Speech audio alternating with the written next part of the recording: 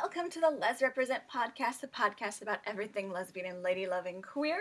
Our stories, our passions, our experiences, what makes us us, and what that representation means to us. So today I have a super special guest. I'm super excited to be talking to her. I'm just going to let her introduce herself.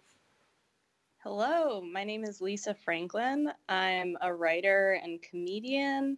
I live in New York, and I write the online comic My Two Lesbian Aunts, which I absolutely adore. I have found myself laughing at the most ridiculous things, and I have no words for myself. There are no excuses. It's just hilarious.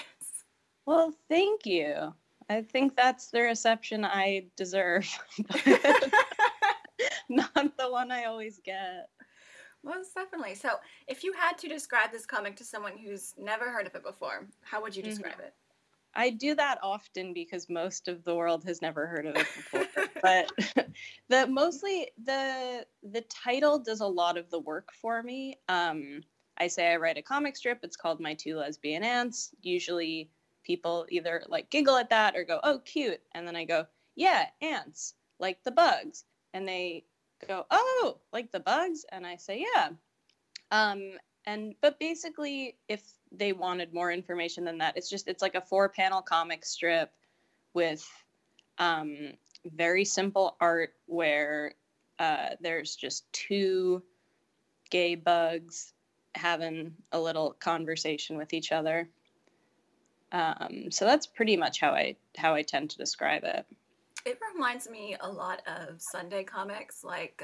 It reminds me a whole lot of the Peanuts comics.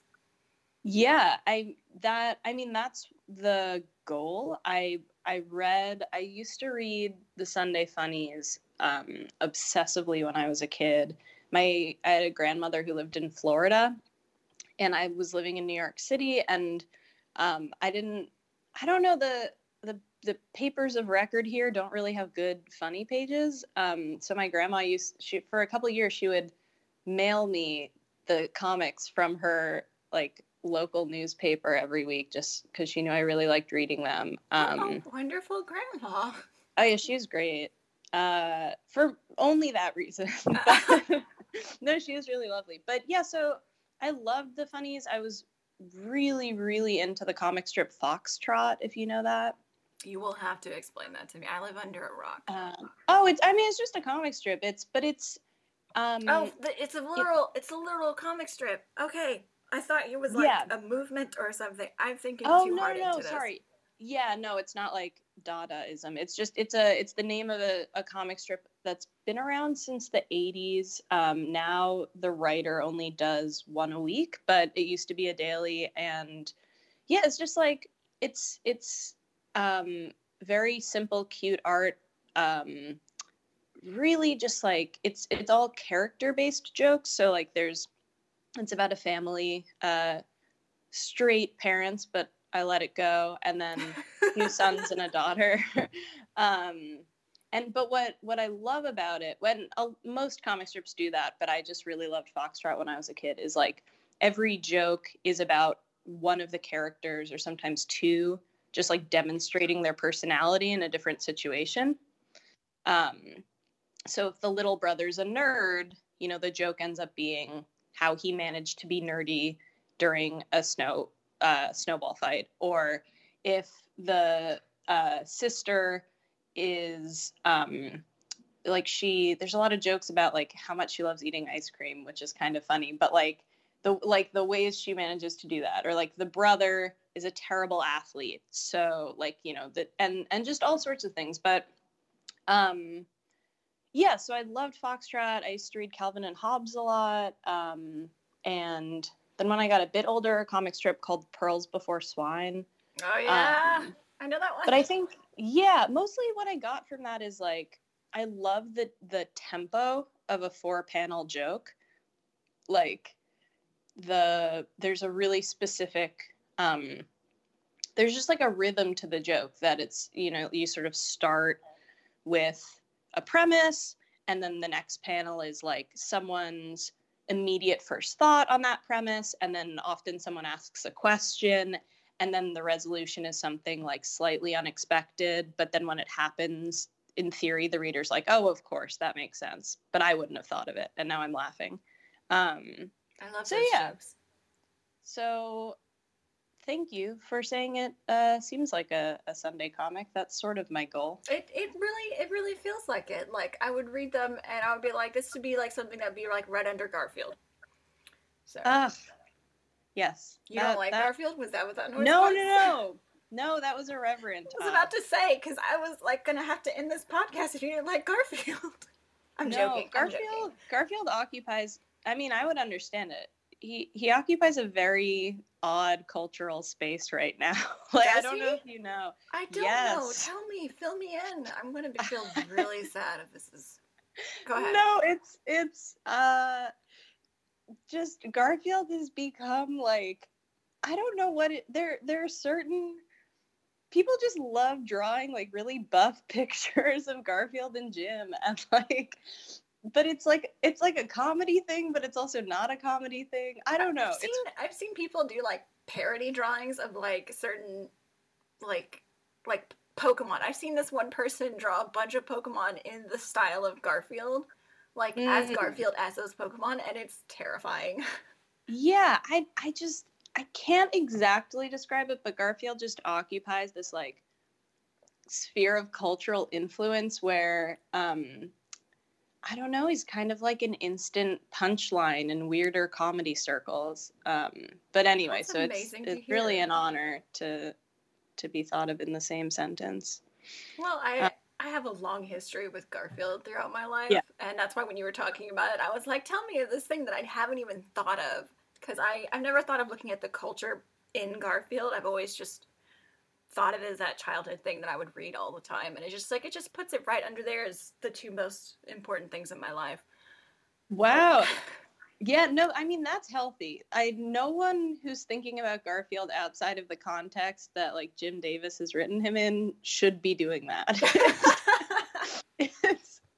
I can't even I wish I could explain. There's like a seedy underbelly of the internet entirely dedicated to ruining Garfield in really specific ways. That's really strange to hear and really heartbreaking. It's so weird. Like, I hope I never find any of these people's posts. It's going to be a problem. Yeah, I kind of feel compelled to tell you about. Well, okay, so you can edit this out. Oh my god, it's boring, but there's, I think it was do you know the blog IO9? They're like a tech blog. I'm not sure, to be honest. There's so many things I was into on the internet. I don't remember half of them anymore. It was either them or Gizmodo or one of those, like, you know, Kinja Network internet covering websites. But they used to have a column called Fan Fiction Friday. Oh my god, I do remember that. You do? So that ruined my life. He would read like this most bizarre pieces of fan fiction that had ever been sent. That had been submitted to him, and like it's all coming back to me now.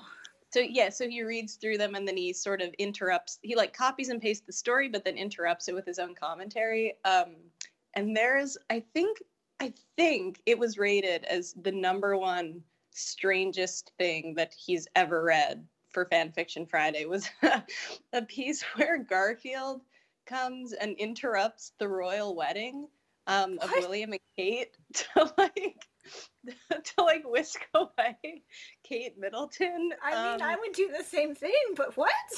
It's like Garfield as Rambo plus royal. I mean, it's so funny. It's one of the funniest things I've ever read, but it's like, this is Garfield now. Oh no. This is why everyone hates millennials, because we did that to Garfield. Oh my god.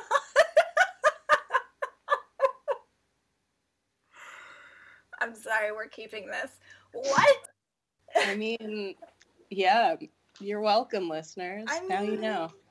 The fact that beat out the one where somehow Wolverine gave birth to Optimus Prime, I don't know. That I don't know if I read that one. You don't want to. Yeah. Yeah, I tried to avoid. I was really into reading that column, like, I think when I was in college, but yeah, I didn't find the aggressively sexual ones that fun. No. But yeah, Garfield just, oof. I think there took was the one cake. about Jesus and Hitler, but that might have been one my friend found all by herself and decided she There, wanted to read to us. And I was like, please stop. I distinctly remember, I don't know if this is what you're thinking of. There's one of Goku and Anne Frank. I don't think I read that one. That sounds like the But it's- craziest. Okay. Maybe I'm doing the writer justice, but I don't think it was like discussed. I think it was just bizarre. It was just like a weird, not comic, story about how Goku and Anne Frank were friends. I mean, Yeah. I would be pretty mad being friends with someone that powerful and still dying in an attic during the war. I mean, Yeah, you would think you would help her out. I don't know. In any case, oh God. the internet's a treasure trove. Good God. Okay. Where do we go from here? You can pivot. Just pivot how do away. you follow up Goku and Anne Frank? I don't know. Okay.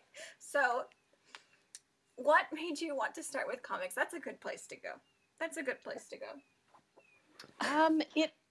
I wish I had like a succinct and interesting answer for that, but it really is, I think with a lot of maybe I'm generalizing, but I think a lot of the times when people make art, like, you just sort of passively absorb something enough times in your life that it like becomes the place where when you start thinking, oh, what would be interesting, then your brain is like, that thing, you love that thing. So like I said, I just read so many comic strips for so many years. I still have dozens of collections of like book collections of Foxtrot and Calvin and Hobbes and Zits and a couple other things. And so I was visiting a friend of mine, and she was like, you want to go to a cafe and draw? Because she's an artist. This was a couple years ago.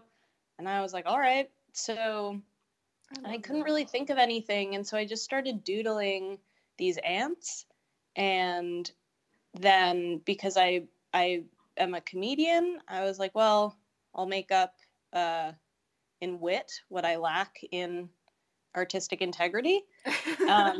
So I just sort of, and we were in Melbourne, Australia. And at the time when I was visiting a couple years ago, there was a national referendum on gay marriage. The government, the parliament rather, in Australia, basically, like, they sent out a mail, like, postal survey to every citizen asking them, do you want us to address the issue of same-sex marriage? Kind of as a stall tactic, hoping that too many people would be apathetic, not bother to return it, and then they wouldn't have to vote on it. But all of my friends were talking about it at the time. So I just sort of was doodling these little bugs and having them chat about like gay marriage. And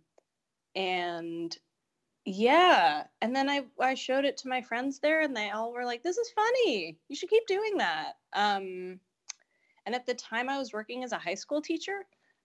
So that was my summer break. And when the year started, I was just sick of having a full school year go by where I think of myself as a comedy writer, but I don't end up producing anything because a lot of projects are sort of on a large scale that I don't have time to do during the school year.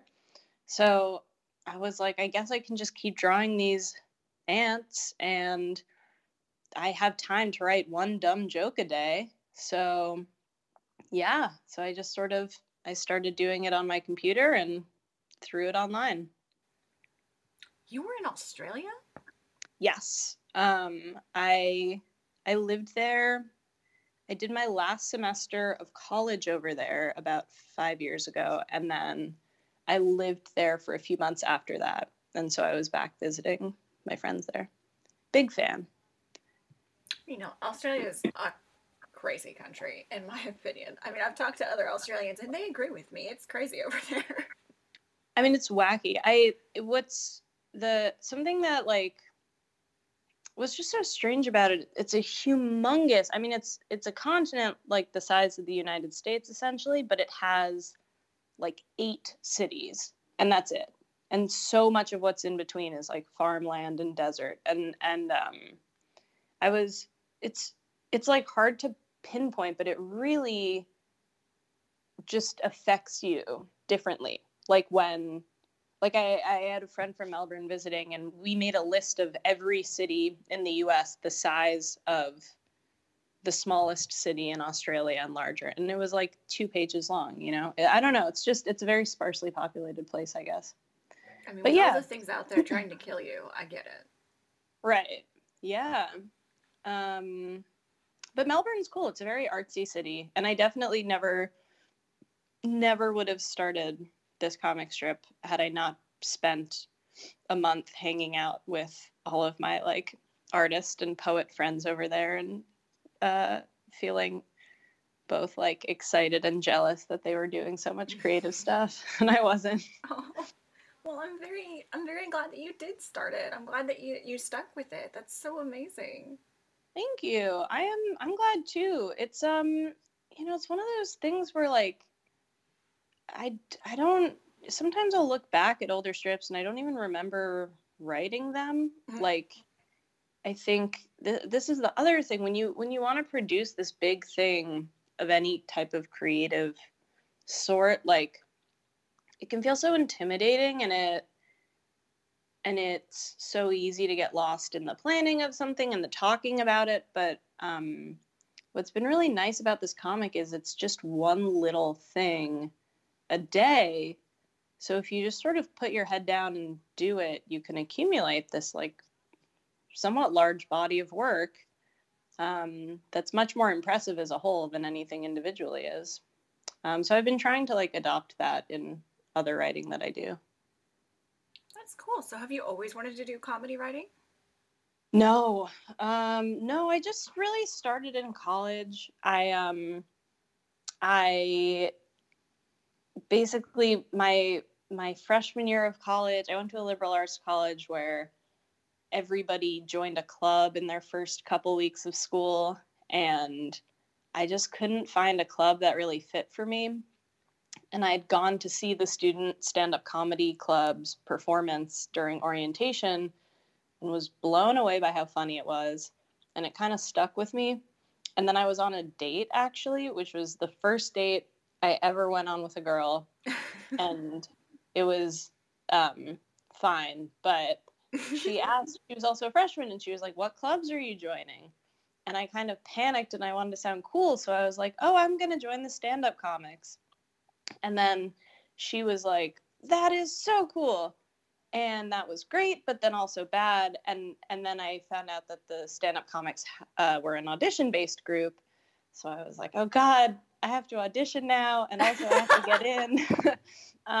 So I just wrote a joke about the fact that I wear bifocal glasses, and I auditioned with it, and they took me, and it was a really slow, like 4-year journey from there of just doing really stupid comedy with my friends in college and then slowly watching them graduate and get professional comedy writing jobs, and then kind of thinking, oh, maybe I could do that. My goodness, going with the flow. Yeah, I guess so. You know, I've always been a person who has really eclectic hobbies. So really, yeah, I mean, just I don't know. I tend to find everything interesting, as evidenced by like my passion for Garfield memes. So like, it's tough. Like I think, I was never really someone who, during my whole life, was like, I only want to do this. Like I had a lot of hobbies, and for a little while, I thought I was going to be a pastry chef. Delicious. Yeah, it was fun. I spent a couple of years working in that industry, and I don't know. I majored in Latin, like the dead language, in college. So I'm really just a collection of non like skills that won't ever help you in an apocalypse. I mean, accounting's not going to help you in an apocalypse either. That's true, but also not true. There's a lot of no. It might not help you in the first like month of an apocalypse, but if you get on and then there's a question of like, well, we've survived the purge and now there's resources to deal with and like systems to set up and society to rebuild. I mean, you seem to be someone who's thought of in this. Charge. Of course I've thought about this. I think at this point you should know that I think about weird things with frequency. Yeah, my friend had me watch The Walking Dead a couple years ago, and ever since I watched like a couple seasons of that show, I just can't stop imagining apocalypse scenarios. It's a very visceral television show. I mean, I think everyone just thinks about the apocalypse all the time because everyone's always telling us that the world's going to end. I mean, if we don't think about it, what are we going to do when it actually happens? Right. And it's honestly more fun to imagine, like, what would I do if Bird Box was real than it is to imagine, like, what am I going to do in the 20-year decline of clean water around the country as society slowly runs out of resources. Like, very depressing indeed. Yeah. Oh, wow. Yeah, that I completely understand that for sure. Do you have an apocalypse plan? Oh, God. I live in the middle of nowhere as it is. So, well, that's good. Anything shy of like, I don't know. Maybe the only thing I would really worry about is our resources going out because we never have food in our fridge. We just don't. And I think it's because we're both, like me and my wife are both the people that eat when we're bored.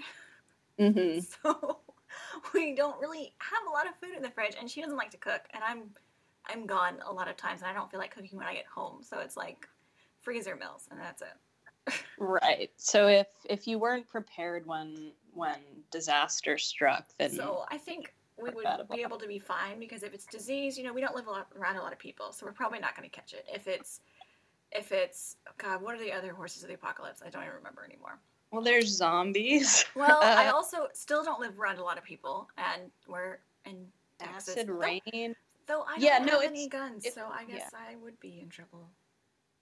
It is good to be in a sparsely populated area, though. That's really what will get you. I think famine's going to be what gets us first. Yeah. Yeah. Well, it's good to know. Yeah. It's good to know which one we're pretty sure we're going to die of. Yeah. And what about you? You live in New York. Have you always lived in New York? I have, except for when I was in college and in Australia. But yeah, I grew up here. I've only realized what that does to a person in the last couple of years. Sorry, I interrupted you. No. What you were about to say is far more interesting. Do tell. No, it's just a very wacky place to grow up. Everything from like, I fundamentally misunderstood the geography of a normal city until a couple of years ago. Like I kept traveling to places and saying, wow, it's, I thought it was a city, but it's just a bunch of buildings off of a highway. And then, like learning that that's really what cities are. And just the condensed nature of everything. I also have a disconnect from nature. Like I never carved a pumpkin or really made a snowman or would go hiking or camping or there's a lot of just random childhood seasonal experiences that people are always surprised I don't know anything about. I learned to drive when I was 22. Just things like that. But then also culturally, I don't know, growing up in New York turns you into sort of a specific person or a variety of specific people. But I liked it. I haven't heard that concept before. Yeah. People who grew up in New York City are cool, but also I don't know. I would say we're cool, but I guess what I'm trying to say is there's I I don't know if I can put my finger on it, but you just sort of grow up faster. There's something about the idea of like the culture around you is a city full of people who are available. Like, it's impossible to have a day where you're not interacting with so many other things. Whereas I feel like a lot of suburban culture or like life in smaller cities can consist more of like you live in a bubble of your own making, and you have more control over like the either the perspectives you experience or just the like activities you do. Like, it's not that like people in New York do live in a bubble, but it's a different kind of bubble. I don't know. No, I get what you're saying, because I mean, we have certain places here that you can't buy liquor after noon on Sunday. It's a weird religious thing, even for liquor stores that aren't religious. Like, I couldn't even begin to explain the culture here. It's ridiculous. Yeah, in Manhattan, it's actually illegal to buy liquor after noon on Sunday. What? No, I'm kidding. I was about to say, I mean, like, how? Yeah, no. Yeah. I mean, it's even just the idea of like you spend the morning in a house, you get in your car, you drive to a supermarket or to an ice rink or whatever, you do the activity you meant to do, you get back in your car, maybe you go to a friend's place, but like you sort of have the ability to like control what's happening in front of you, whereas just I don't know, like as soon as you step outside and then you're surrounded by millions of other people. I honestly could not imagine that. Yeah. But yeah, it's my home. That sounds terrifying and amazing at the same time. Yeah, it's interesting. Because I walk outside and I'm surrounded by cats and maybe a horse. If they decide to take interest in me at that time, if they think I have cookies, they will come up to me and be like, "Hey." Hold on, wait. You live on a ranch? I would call it a ranchette. It's not really that big, but we do have horses here. That's so cool. What are their names? Oh my gosh, this is not the part of the podcast that I was expecting. Usually people are like, "Cool, you have horses." Now people want to know their names. Holy cow. Well, we have Arabian horses, so they're very hot-blooded and they are very pretty, but not so much in temper. But we do shows with them, so we have no money in life. But we have one that his show name is Royal, because that's what they call him when he goes into the ring. But we call him Boo Boo because his personality is Boo Boo. I have a miniature pony who is a jerk, but I love her all the same. She likes to walk onto my porch and wipe her nose on my door. That's so cool. No, it's not. It's so mean. Oh my god, I've never had a miniature pony wipe its nose anywhere in my vicinity. I mean, it is kind of lovely to think about it. Horses are very lovely on the other side of the fence. Mm-hmm. And they're so full of personality, and they're unfortunately smart, and they're assholes a lot of times. Wow. Like, that's just horses. That's so interesting. I find horses very funny.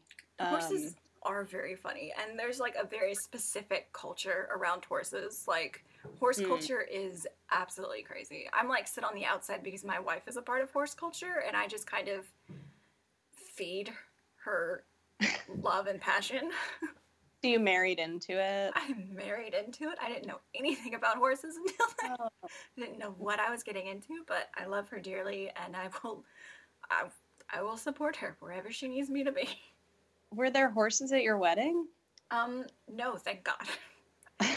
We actually got married before it was legal in Texas, so we had to leave to go out to another state to get married.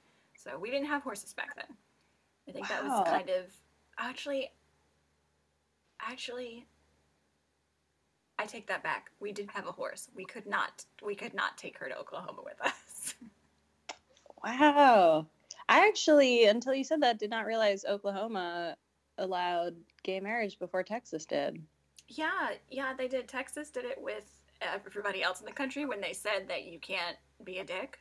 And Mm-hmm. Oklahoma was like a couple weeks later, or a couple weeks before that, we're just like, come on in. Okay. We're gonna make it look like it was our choice.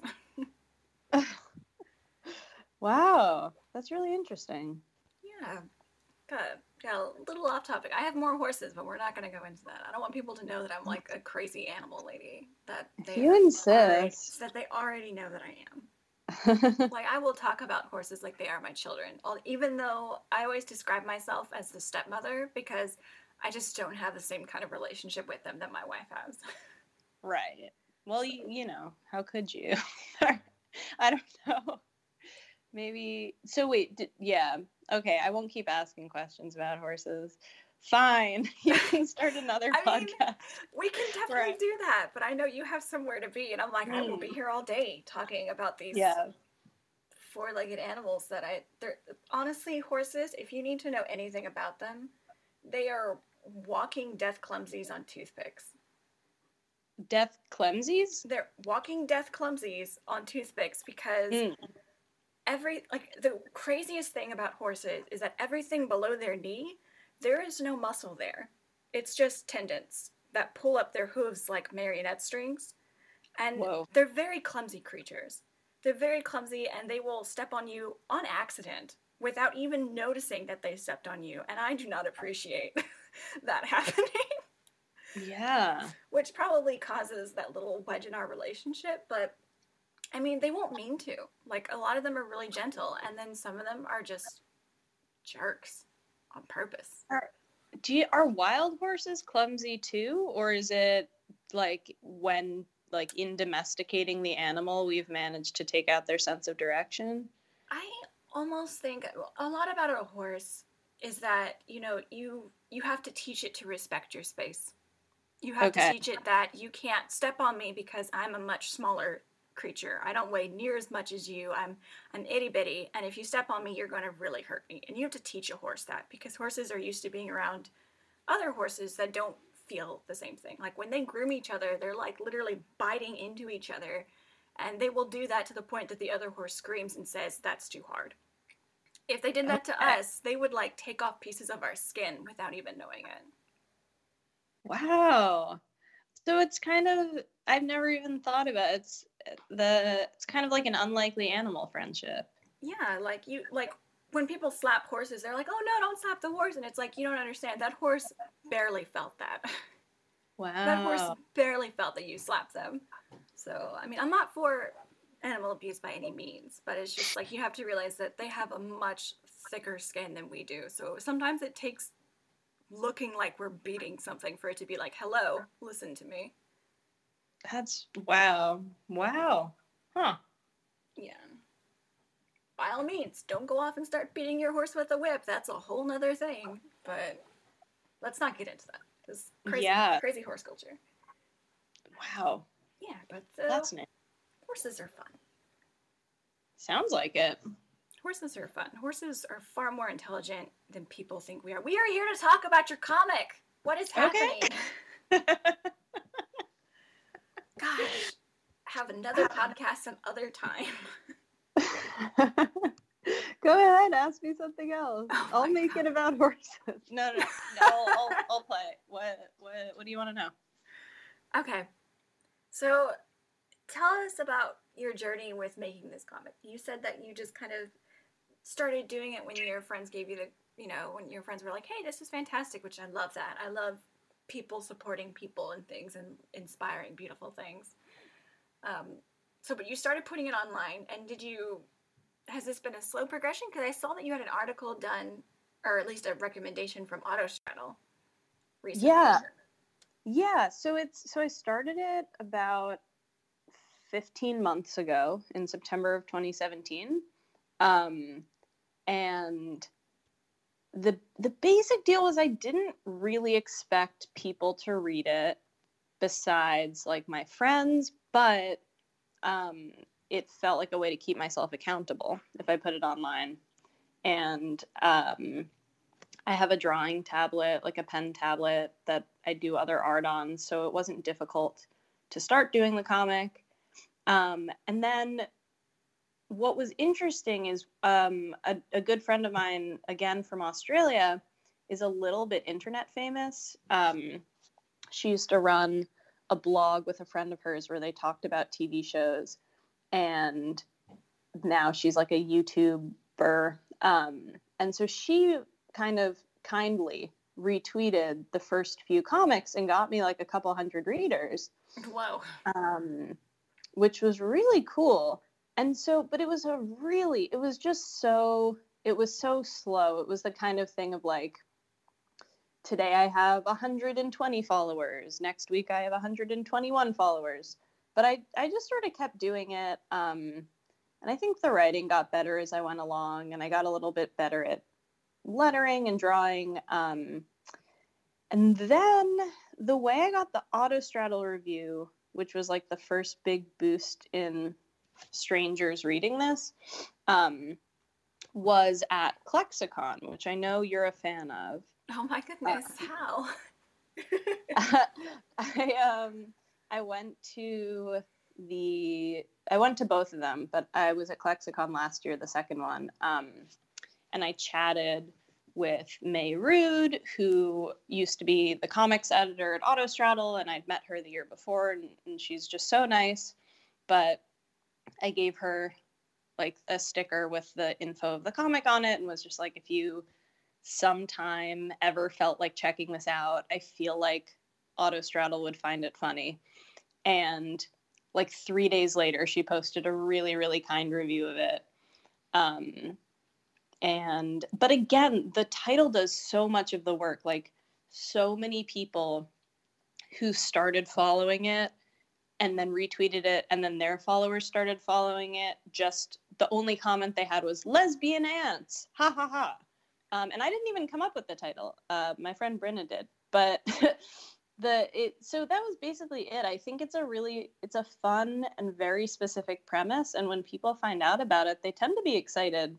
And it's so, yeah. So Autostraddle wrote a really nice review back in April, and then the only other thing that really got me readers was in August, I did a comic that had a joke about the Instagram feed personals. Do you know what that is? As I said, I live under a rock. Okay, so it's a very, very popular Instagram page that I think is turning into its own app or website, where they just post like courier font, text-based personal ads, but it's all of it is by people in the queer community, and I think specifically non-cis male people. But I'll find you an example. It's huge, yeah. So right now they have 55,000 followers. And some of them are just very sexual. A lot of them mention astrology. So, okay. This is classic personals. The subject is big meanie, big weenie. And then the text is Poly Scorpio poet looking for makeouts and collabs. Futch, so I guess feminine butch. Touch my throat by the creek and tell me about all the esoteric shit you're into. Let's talk X-Files. And then it has their Instagram name and the city they live in. And seems very specific. Yeah, I mean, they're very specific, but people love personals. And I found out about it this summer. I wrote a comic making fun of it. Not really making fun of it, just I had one of the ants post a personal ad, and another one's like, I can't believe you're getting so many dates from that. You didn't mention astrology anywhere. And personals posted it on their Instagram feed, and I got my readership doubled. I got like 1,000 followers on Instagram from that. Yeah. And so then from there, I've been gaining momentum a little bit more quickly. But yeah, it's basically like I write jokes about stuff that I find interesting, but then as more people have started reading it, I try to have the Venn diagram of things I find interesting and the things people who read the comic find interesting overlap as much as possible. Every now and then I'll do a strip where I know that I'm the only one who really is the beneficiary of this joke. But yeah, there's like most of the comics about dating and crushes probably wouldn't get written, except that people like those the best. But they are honest and like they are jokes that I enjoy, but it would probably exclusively be a comic about television shows if I had my druthers. I mean, you could say a lot about television shows, but there's always like that. Well, I'm always scared about like copyright laws or something, or like saying something where somebody's like, "Yeah, we want you to take that down," or some crazy crap that's happening. I don't know why I'm afraid of that. I'll be like, I'm so small, I don't see them caring. I know a little bit about that because my friend is in law school and she's explained the difference between copyright and trademark to me. But oh my god, explain it to me. I'm still lost. Okay, let's see. So trademark exists to protect consumers and copyright exists to protect creators. So when you copyright like an idea or, you know, some type of product or a title or whatever it is, the goal is basically to say, I got here first. But in terms of things violating your copyright, that it's more, okay, I really could be messing this up, but I think it's basically like copyright violations have more to do with like, are you infringing on someone's assertion that like this is their territory? With trademark infringement, which is what you come across when you go on like Redbubble and you have people selling Super Mario gear that Nintendo didn't make or whatever. Trademark exists to protect a consumer. So when a concept, a character, a series, whatever is trademarked, that is there so that a consumer won't buy a bottle of something that says Coca-Cola, drink it, get poisoned, thinking they were drinking Coca-Cola, but really they were drinking formaldehyde or whatever. So,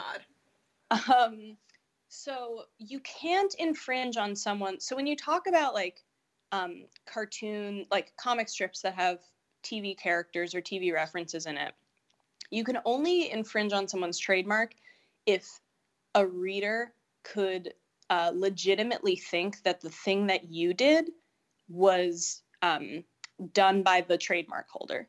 So if I took the font of the CW's Flash, like the font they use on their website, and I took I basically, if I absorbed their whole like graphic design and I did hyper realistic drawings and, you know, did my best to like make something seem like I made a full comic book about the Flash and I put DC's logo on it and I tried to sell it in comic book stores, I would be infringing on their trademark because a consumer could think that they were reading a DC comic when they weren't. But if I draw a comic strip where the Flash is in it, and the comic strip is called My Two Lesbian Aunts, and the art looks a certain way, and nobody would ever think that DC had asked me to do that. So it's not a trademark violation. Yes, I am learning so much. I love it. Yeah. I love learning. Me too. Yeah, I am definitely leaving some things out, but that's the gist of it. And that is why I really go to town talking about TV shows in this. I mean, that's good. I mean, that's very relatable. People relate so much to the things they find on TV all the freaking time, and especially now that there's more queer characters on TV. It's just like absolutely crazy. Yeah, I mean that's a really lovely thing about being at Clexicon for me was that I had a queer community at home, but I didn't have a community of queer people who were obsessed with television the way that I am. And that space is just like, that's the space. It's just 1,000 or 2,000 LGBTQ folks who like are the one in their friend group who can talk for 2 hours about an episode of TV they saw a couple years ago. um, so it's pretty cool. Yeah, I definitely feel, I swear to God, I talk about ClexaCon every freaking podcast. I don't know how it happens. I'm so excited for it. Yeah, it comes up a lot. You're going this year? I am. I'm so excited. I am. Okay. Oh, great. There was our ClexaCon mention for I'm sure you'll have a really lovely time. I'm super excited. Are you going to go? I don't think I am. I loved it, and I made friends there, and I would love to see them again, but Las Vegas is bleak, and I don't get to travel that often, and I feel like doing 3 subsequent or consecutive annual trips to Las Vegas for a week is like pushing it. But I mean, if I don't end up going, I know I'm gonna be really bummed that I'm not there. So I don't know. Well, I hope you were there. I hope I'd be able to meet you in person. But if not, I mean, that's just the way the cookie crumbles. I couldn't go last year because my plumbing exploded under my house. But oh my gosh, I love Texas. Its weather is fantastic. Yeah. Either way, you'll have a great time. Did that answer your question about the comic? I believe it did. Okay. My other questions for you are: when was the first time you realized queer is a thing? You didn't talk a lot about your own life. Right. Do you want to talk about that? I just don't think it's that interesting, but I can. Nice. I really, I think that a lot of people who grew up in spaces more starved for queer representation maybe can pinpoint a moment of like that ring of keys, like I saw this person and I was like, oh my God, that's who I want to be or whatever. But I don't know. I grew up in Greenwich Village, which is like the gayest neighborhood in New York City. So I literally grew up across the street from New York's LGBT community center. Wow. But at the same time, my parents didn't have any gay friends, and no one in my family is gay. I'm pretty sure, who's older than me. Or queer in any way. And at the schools that I went to, I think there was one kid like 5 years younger than me who had 2 moms, but thinking about it, like, I didn't even understand what that meant. Like, I felt like my parents were divorced and I was mostly raised by my mom. And so I feel like when I heard about someone having 2 moms, what I assumed was it was like my parents, where there was like one mom and then another mom and they traded shifts. So yeah, I didn't have any, I really didn't have very much exposure to queer stuff in my life. And then, but at the same time, I knew what being gay was at some point. So yeah, I really can't give you a great answer for that. No, this is a great answer in itself, because you were right there. You were right next to it. And then you still didn't quite grasp it because nobody was talking about it. Yeah, I mean, I think what I guess was ultimately very healthy for me and I was very lucky about is that I think what made it tough was that as soon as I figured out that I was gay, I felt very much like very fixated on that and very like I have no one in my life I can talk to about this. And I just sort of had a lot of sort of like the experience of being closeted was really mentally intense because I genuinely had no outlet for like understanding where I could begin to like start communicating these parts of myself. But what was healthy was that like growing up in such a liberal place, I never really had any shame about it. There was like so many people have stories where they're like, I figured out that I liked girls at this point, but I knew it was bad and I didn't want to do that. And that wasn't really like, I started getting crushes on girls when I was maybe 14, and I didn't question it for a second. I just, like, I didn't even tie it to any larger thought about identity. I was just like, oh my God, I am obsessed with her.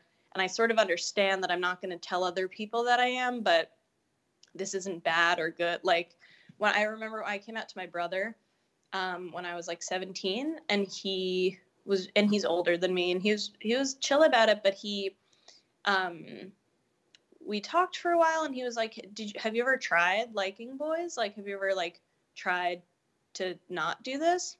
In more of a genuine, no, like in a really genuine, he was wondering. And I was like, like it never has occurred to me, like, not to think this way, so I definitely didn't grow up internalizing homophobia and shame in the way so many people do, which was, I mean, I'm so lucky for that. So yeah, it was sort of just like a vague, decontextualized, but shame-free experience, I guess, which is lucky.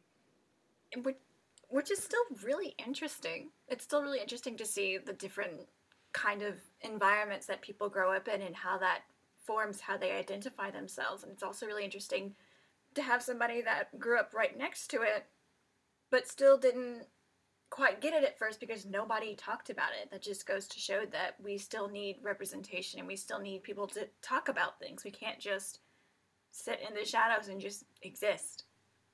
Yeah. I mean, it was at the point where, like, when I was a kid, I was very much a tomboy. Everything except for having a short haircut, I did. Like, I played baseball. All of my friends were boys.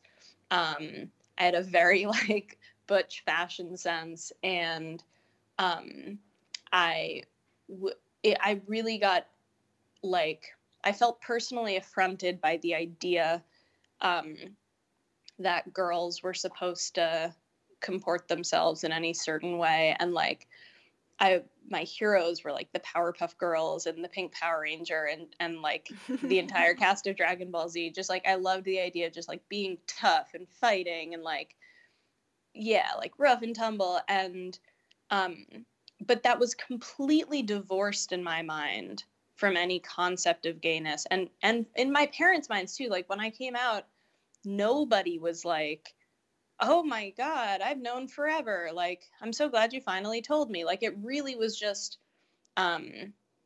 yeah, like queerness was just sort of not a part of our household. Yeah, but I mean, yeah, part of the reason why I think I love television, and my parents both love television. And that's just something I've genetically inherited. But I know that a huge reason why I care so much about TV is that, like, that's the first place I saw queer characters and like girls kissing and storylines that like made my heart ache because I cared about them so much. And yeah, TV matters. Hell yeah. Woot woot. That was good. That was fantastic. It's so good to hear that from other people. Like, there's something so great about hearing other people's experiences and being able to be like, yeah, I get it. Do you mean like specifically with regards to television, or specifically with television, and specifically with having no one to talk to?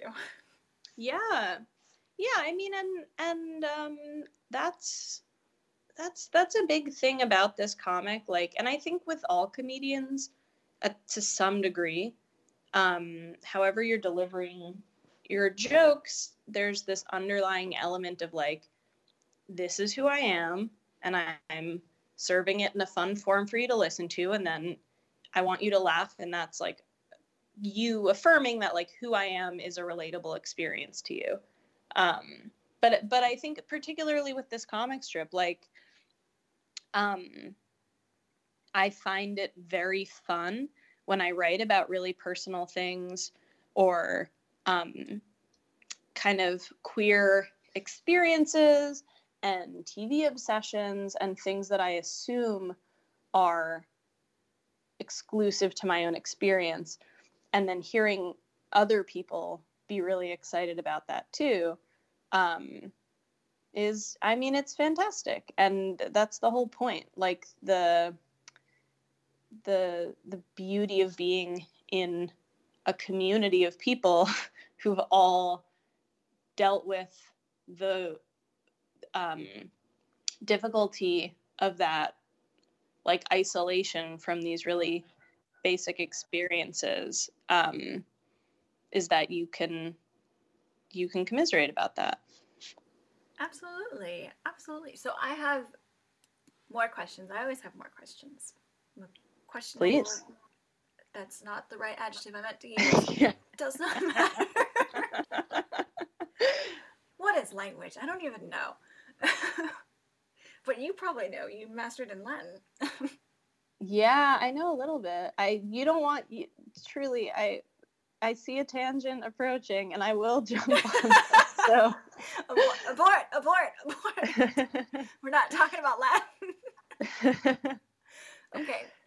So, with your characters, do you feel attached to them, or more like, have you really explored them through the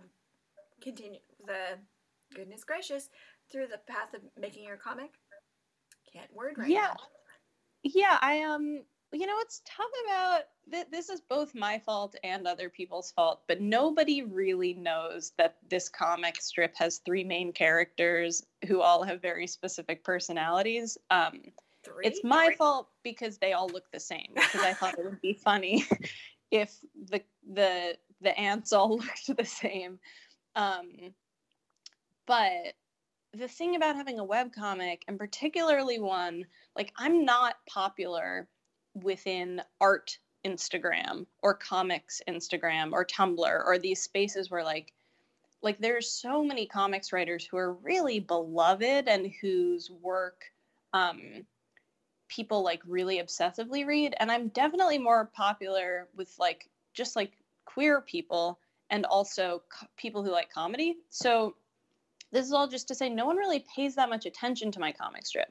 What? So in a like good friends of mine who've read almost every strip from the beginning still don't know like the names of all the characters, or like wouldn't naturally be like, oh right, Angie's the one that's obsessed with television and Peggy's the one with anxiety. Like so I'm very, very consistent with the characterization, and I kind of have been since I started. The one on the left is Angie. She's really, she's like goofy, hopeful, always the one who has the unrealistic crushes. Is the one I know who's her really as the girl hungry one. Yeah, she's thirsty. And just like really much divorced from a sense of like stakes or reality. Peggy is on the right, and she's the more like any of the comics that are about feeling sad, feeling anxious, getting down on yourself, or just having too many neuroses. Like over that, like one of my favorite comic strips I've written for Peggy is she finds out her ex was in the Olympics, and she's like, oh, I'm losing the breakup. So that's Peggy. And then Sandro is a third character who, like, Angie's always on the left, Peggy's always on the right. You can tell which one Sandro is because they have mandibles. So like the little like pincer thingies on an ant's mouth, or near an ant's mouth. And they're non-binary and a real grump. So most of the Sandro jokes have to do with them, like, and they're very intelligent. So it's like a lot of like being dismissive of Angie's nonsense. For Christmas last year, I wrote a little thread about how Sandro went to a snow globe because it was the only way that they could get some peace and quiet, like they went on vacation inside of a empty plastic snow globe. So anyway, I'm very consistent about that. It doesn't bother me that other people are not as encyclopedic about understanding the characterization. But it's really, if you asked if my characters are important to me or if they're beloved. Important. Yeah. So I think, I wouldn't say that they're important to me in the same way that penicillin is important, but that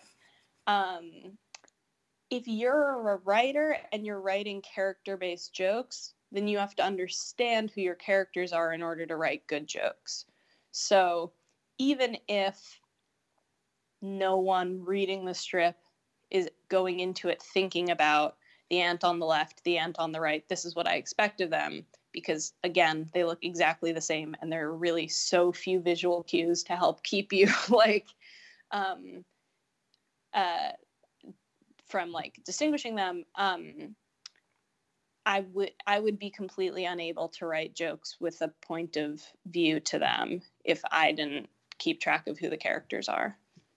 I mean, it sounds like you put a lot of thought into it. Like, you describe these ants like they're people.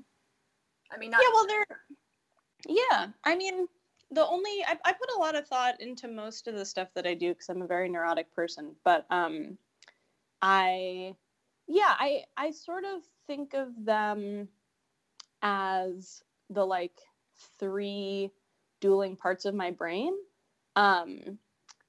So like basically when I write a joke, it'll stem. Sometimes I'll think of a situation and then I'll just put the ants in the situation and that's the strip. So like last year there was a series where the three of them went to a doctor. So it was just like, how would Angie act at the doctor? How would Peggy act at the doctor? How would Sandra act at the doctor? But generally what happens is that I'll have a thought that is so deeply irrational. And then instead of telling myself, no, Lisa, that's not true, for XYZ reason, I'll just roll with it. So to give you an example of that, a pretty popular comic I did was Angie gets fired from work because she doesn't come in for 2 days because she's tweeting to try save Brooklyn Nine-Nine after it was canceled. And right, that was just like, at some point I thought like, okay, what are the things I would be willing to give up to get this TV show back on the air? And then I was like, okay, well, if I were Angie and my brain did not have the parts of it that keep it grounded, what would I do? Oh, it's certainly more important than going into work today. That's a comic strip. Or like all the comics about crushes, like there's a comic where Angie ends it by saying, I've got a crush and I know that in the future this will drive me insane, but right now all I can think is like, we're gonna name our firstborn August for the month we fell in love. Right. And that came from a place of like, someone had emailed me about working on a project with me, and I looked her up and I was like, oh my God, she's cute. And then I was like, okay, instead of shutting this down, what if I let my brain be like, she's cute, let me find her LinkedIn page. Let me think about the ways that like we're gonna get married. And then I wrote a comic about it. So it's and it's the same with Peggy. Anytime I'm feeling down on myself or overly analytical about something, anytime I'm in the spirit of a New York City kid, I'm very intellectually superior. Like I have a huge ego about that, and I'm a true coastal elite. So like anytime I have those kinds of thoughts, I try to make it into a Sandro strip. So yeah. If I can intellectualize it a little bit more, in clown theory, which is actually a thing, like if somebody went and studied comedy and they learned about clowns, they would find out that all clowns are considered to be one of three types. So there's like brain, heart, and gut. So like you can basically, the idea is that you can like play and have fun moments either through being like intellectually curious and stimulated by the world around you, just eager for experience, or like really emotionally invested in like everything. And so like that's also sort of how I think about it. You lost me at clown theory because I was like, I'm what? so sorry. No, I'm under a rock here. I don't No, know a lot unless it's horses, apparently. It's literally like if you think about like a birthday clown, like as simple as that, like or a clown in a circus or whatever, like it'll either be someone who like sees a butterfly and starts crying when it flies away from them, like that would be a heart, or sees a butterfly and like wants to know more and gets into antics and like trying to learn about it, or or communicate with it or whatever, that would be a brain, or sees a butterfly and just like runs towards it and then falls down a hill or something, that would be gut. So it's just, the idea is that like if you are thinking about the kinds of ways that characters can be motivated, often that like deep down motivation either comes from a place of like curiosity intellectually, like love or hurt, like emotions, or just sort of like an eagerness to like experience something. I don't know if that makes any more sense. It actually does. It does make a lot more sense, and it also means that there is a lot more to this comic that you basically described as something simple that you can do in a day. Because I don't believe you anymore. It's if you the thing about writing or humor, right? Like you could describe anything that you do on a fundamental intellectual level that would make it seem so much more complicated than it is. But you don't actively think about those things. That's why and I know this because I learned how to drive when I was at a late point in my life. I mean, like when you learn how to drive, it seems impossible. You have to think about 700 different things at once. Like I remember my mom saying you have to check your mirrors every 3 seconds.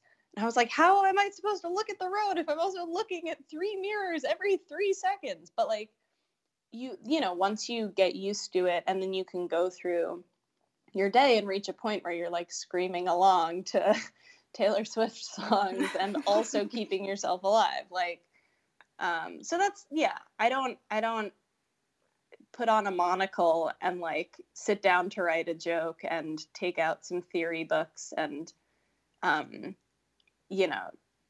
really struggle with it. But those are, just to answer the question about like characters, those are the underlying things for each of them. That's just amazing though. I think we have so much information here, and you actually gave us a lot of wonderful insight about your comic and what it does for you. I personally love the comic a lot, and I like pretty much sat there and laughed for about a good 10 minutes longer than was necessary about the comic that actually really shows that they are ants. Like one of them had a dog, and they were talking about it, and she laid beside it, and it was like an actual full-size dog. I just laughed for like 5 freaking minutes longer than I was supposed to at it, and it was so funny. Yeah, I've written a couple. Angie has a dog named Peanut who's huge. Yeah. It's just so funny. It's credit where it's due. I'm pretty sure my mom suggested that. It was after I adopted Ruru and couldn't stop talking about it, and she was like, why don't you do comics about the ants having pets? And I was like, well, I don't even know how that would work. Like, what would their pets be? Like fleas? And she was like, no, just make it an actual cat. But I thought a dog would be funnier. A dog is funnier. I'm just questioning, like, which one of your characters would have a cat? Yeah, I don't know. I think it really, like, again, literally no one else who reads the comic would think about this, but it really jives with Angie's like sense of being divorced from reality. Like, obvious. Like, where does she live? Where? How? And yeah, but yeah, pets are great. That's so funny. I just love it. It was like breaking the fourth wall while just reminding us that this is actually real. Yeah, So the most successful comic strips that I've done are the ones that simultaneously have humor about being gay and about being an ant. So let me see if I can. Oh, like there's one where it's that I wrote at the beginning of spring, and one of the ants says to the other, I think Angie says to Peggy, "It's spring. I'm so excited because soon the picnics will start." And Peggy goes, "I've always imagined I'd meet my future wife in a pudding cup." This was like cute, but also they're ants. It's so funny. Yeah, so I try to do jokes about. There was a really early on, like a month into doing the comic, I had like 6 or 7 strips in a row where Angie runs for Ant Mayor, and has her like main platform, or like the center of her platform is that if all of the ants piled together, then they could go to McDonald's. It's like, so yeah, I like jokes about ants too. It just can get a little. The one thing I don't have a lot of patience for are comic strips where they're mostly puns, and I think that getting too like diving too deep into like, oh, it's jokes because they're tiny but they talk like they're people, like falls into that same sphere of humor as like pun territory too fast. So I try to do it sparingly. It's really, really funny. I need to find. Do you have a separate website? I probably should have freaking just looked into this because I just want to read them. And scrolling through Twitter is a hassle. Yeah, you can find them on Instagram.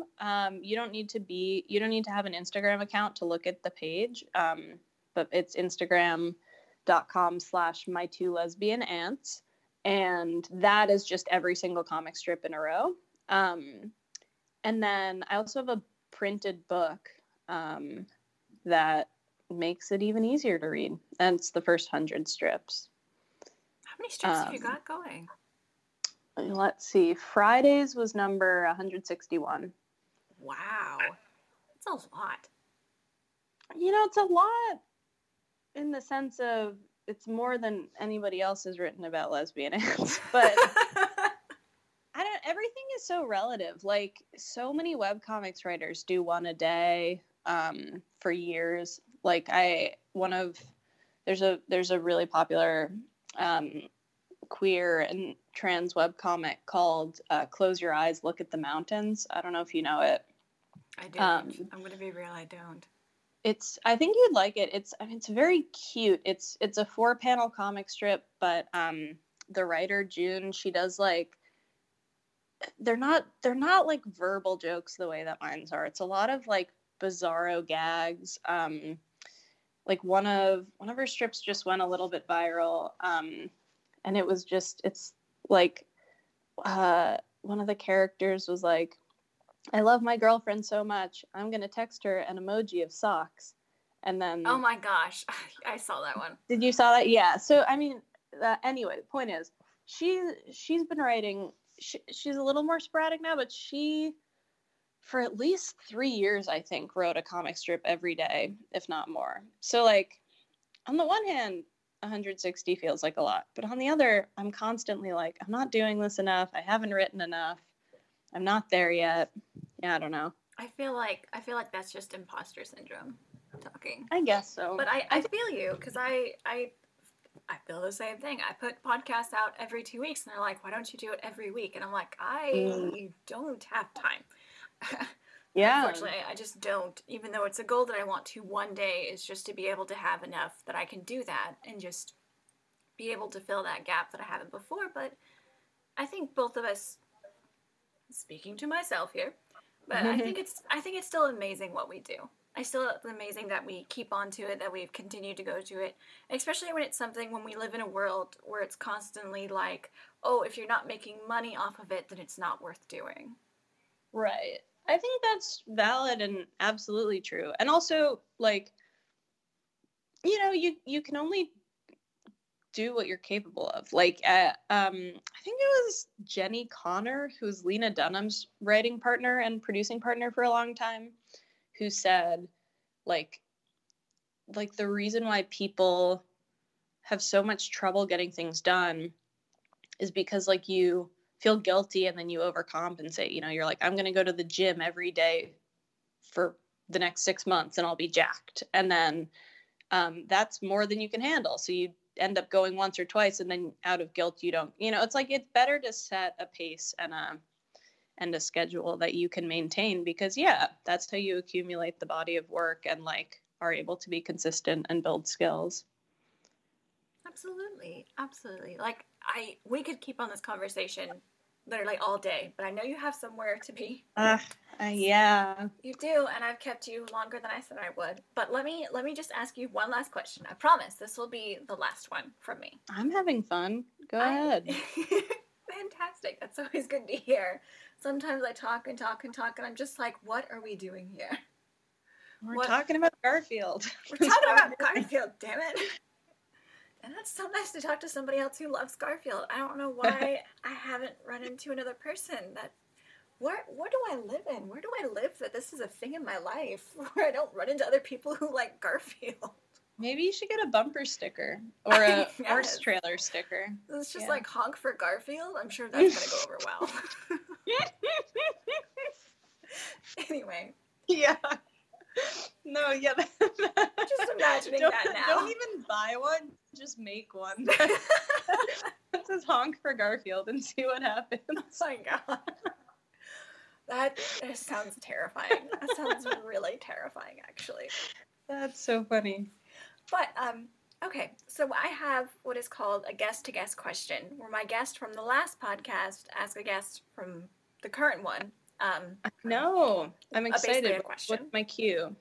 Okay, so Harriet from our last podcast had brought upon the question of if you could take a single middle-aged woman character from any show and give her her own show, her own spinoff, who would it be? Specifically a middle-aged woman? Yes, because we talked a lot about, like, the difference in age, like how women over 50 or women over 40 just stop being on TV. Yeah. Okay. Middle-aged woman from any TV show. I think it could be. I think it could be a movie too. I think we could spread it out. I don't care about movies. Let's see. I'm like whirring through an encyclopedia of the TV shows that I watch. This is interesting because I love moms. Like as a in culture, I think. I think mom characters are really fun. Middle-aged person from... That's such a good question. I wish you'd asked me to make a list of every TV show I like before this interview. So I could have the answer more at the ready. No, that's okay. Oh, okay. Well, so I think, have you ever seen 30 Rock? Yes. Well, okay. Maybe 1 or 2 episodes. I don't watch TV very much anymore, sadly. I think that 30 Rock is like the smartest and funniest TV show ever made. And all of their side characters are so good. And they do this incredible thing where they have celebrities on who like play sort of distorted caricatures of themselves. And I think that I would like to see a spin-off of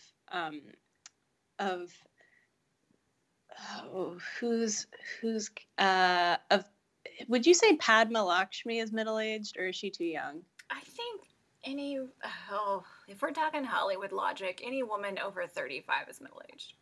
Okay, let me see how old she is. Might because be 30 for them. I don't know. Hollywood's strange. Okay, Padma's 48. Okay, so Padma Lakshmi is on an episode of 30 Rock, and she pitches Jack that she wants to go into business with him and tries to get him to invest in sandwich bags, like plastic bags, and she's like, it's a thing, I invented it. I think her character is great, and I also love Gail Simmons. In college, Gail Simmons did she's another judge on Top Chef, if you didn't know. And she's so cute. And she had an ad for City Harvest, which is like a food charity that was a full page, just like photo of her in the New York Times. And my mom mailed it to me, and my roommate and I like put it on our door. Oh my God. Okay, so I would like to see a not reality show, but scripted spin-off about Padma and Gail trying to go into business together, but they're playing themselves, but it's like satire. Oh my God. There you go. I love it. I stand by it. I mean, have I told you how much I love celebrity chefs? Especially the ones that judge competitions. I have an enormous fondness for Amanda Freitag and Gorna Shelley. I just forgot her first name. I feel so bad for myself. That's so cool. I used to work with, for someone who was one of Amanda Freitag's colleagues. Holy shit. Apparently, I love women who seem nice on the surface, and then they will completely critique your work into the ground.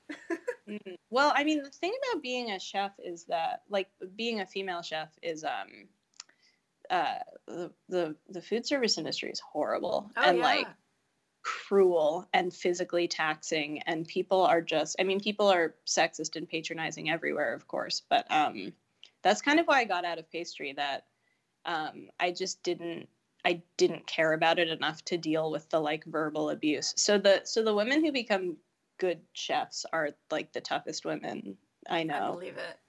Yeah. I absolutely believe it. I hate the patriarchy. Wow. Anyway. What would you do if you had a guest who was like, I love the patriarchy? I would be like, you need to explain in detail for me. And then have the whole podcast be like, okay, let's listen to the other side here. But, I mean, it would have to be like logical. I couldn't just listen to someone say, well, that's the way it is for 10 minutes, because I can get that from talking to just about anyone down here, and I hate it. Right. But God, I don't know. I have yet to run into a difficult guest, and I am very blessed for everyone who comes on here and very thankful. So, but for my next guest, what question will you leave them? I would love to know if they grew up with any queer or trans people in their families.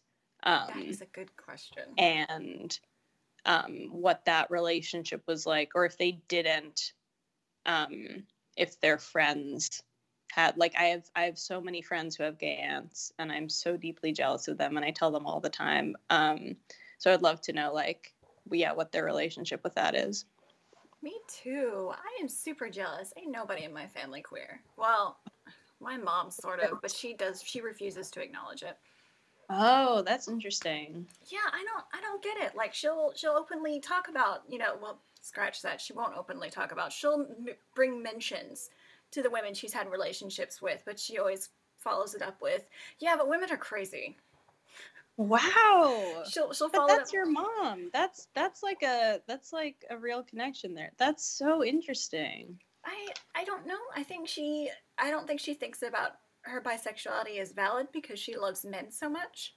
So I guess she doesn't think about it on a form of a spectrum. I guess she's like, I'm just gonna say that I'm straight because I like men, and that's just the way it is, even though she's had relationship with women. So I don't know. The older generation, I find, when they're not like solidified in being queer, have a lot bigger issue with changing their labels over time, which I get. Yeah. That's so, all I can imagine, I don't mean to trivialize this all I can imagine is your mom, the way you intonated women are crazy, that she'd be like, look, I love men and women be shopping. Yeah. Yeah. That sounds really hilarious. I love it. I wish I could. Man, I wish that was the way the conversation went.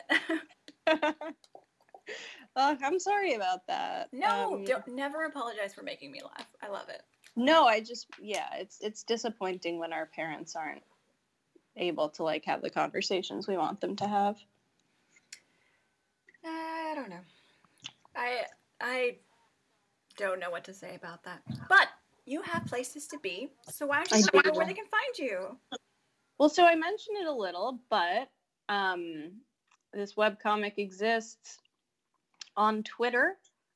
The handle is @lesbiants, so like the word lesbian with TS at the end. It's on Instagram and newly on Tumblr at my 2 lesbian ants. Again, ants like the bugs. And then we have a store where I sell a print collection of the first 100 strips. It's a really lovely book. An artist at a con told me this past summer. He said, this was self-published, but it doesn't look like it was, which was a really lovely compliment to get. So anyway, I sell a book and some enamel pins and prints and stickers, and that's all available at my 2lesbianants.bandcamp.com. I'm not that interesting personally. If you followed me on Twitter, it would only be like, honestly, my most popular tweet, it's just jokes that are so specific to me. My most popular tweet ever was from a couple weeks ago when I said, for Christmas this year, I'm giving my mom a framed ad for the cigarettes she smoked while pregnant with me. Which I did. How did she respond? She laughed really hard. She still smokes them, Marriott Ultralights. But yeah, don't follow me on Twitter.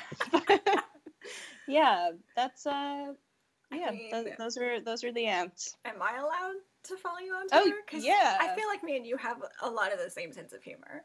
I mean, go for it. My name's Lisa Franklin. Anyone can find me. And I host a comedy show in New York. If I don't know what the geography of your listenership is, but everywhere. I'm a stand-up comic and I host a monthly comedy show called Runnin' on Empty at Le Poisson Rouge, which is a really lovely concert space and gallery in Greenwich Village. It's monthly. You can look it up. It's a cool show. I should have asked you more about the comedy scene, but we are out of time. Yeah, well, another time. Well, but I'm always excited for return guests, so if you ever feel like you want to come back and you're like, hey, I have some stuff to talk about, I have a new project to announce, yada yada, feel free to come back, because I will welcome you with open arms. Thank you. I would love to do that. I can come visit you in Texas and we can do an interview while riding horses. Oh, dear God. So dangerous. See how clumsy they really are. I mean, horses, oh my gosh, it's a whole nother podcast. I actually don't ride our horses. That's completely my wife's thing. I just pet them and tell them I don't have cookies, go away. You should try interview one of them one day. See what happens. They will eat the mic. You don't understand. Oh, that's so cute. They will. I have a horse that one time we were eating a ham sandwich, and normally most creatures will smell things before they put them in their mouth, and he just took half of that ham sandwich and ate it. Horses do not eat meat. I will tell you right now. We are both surprised he did not die. Wow, I actually didn't know horses were not carnivores. I mean, could you imagine how much more terrifying they would be if they were? I guess. I really can't emphasize enough what a life shielded from the realities of nature I lead. If I were to draw you a horse right now, it would not be a horse. I mean, you could draw one and say that Angie drew it, and I will laugh so hard. Oh my god, I can't even.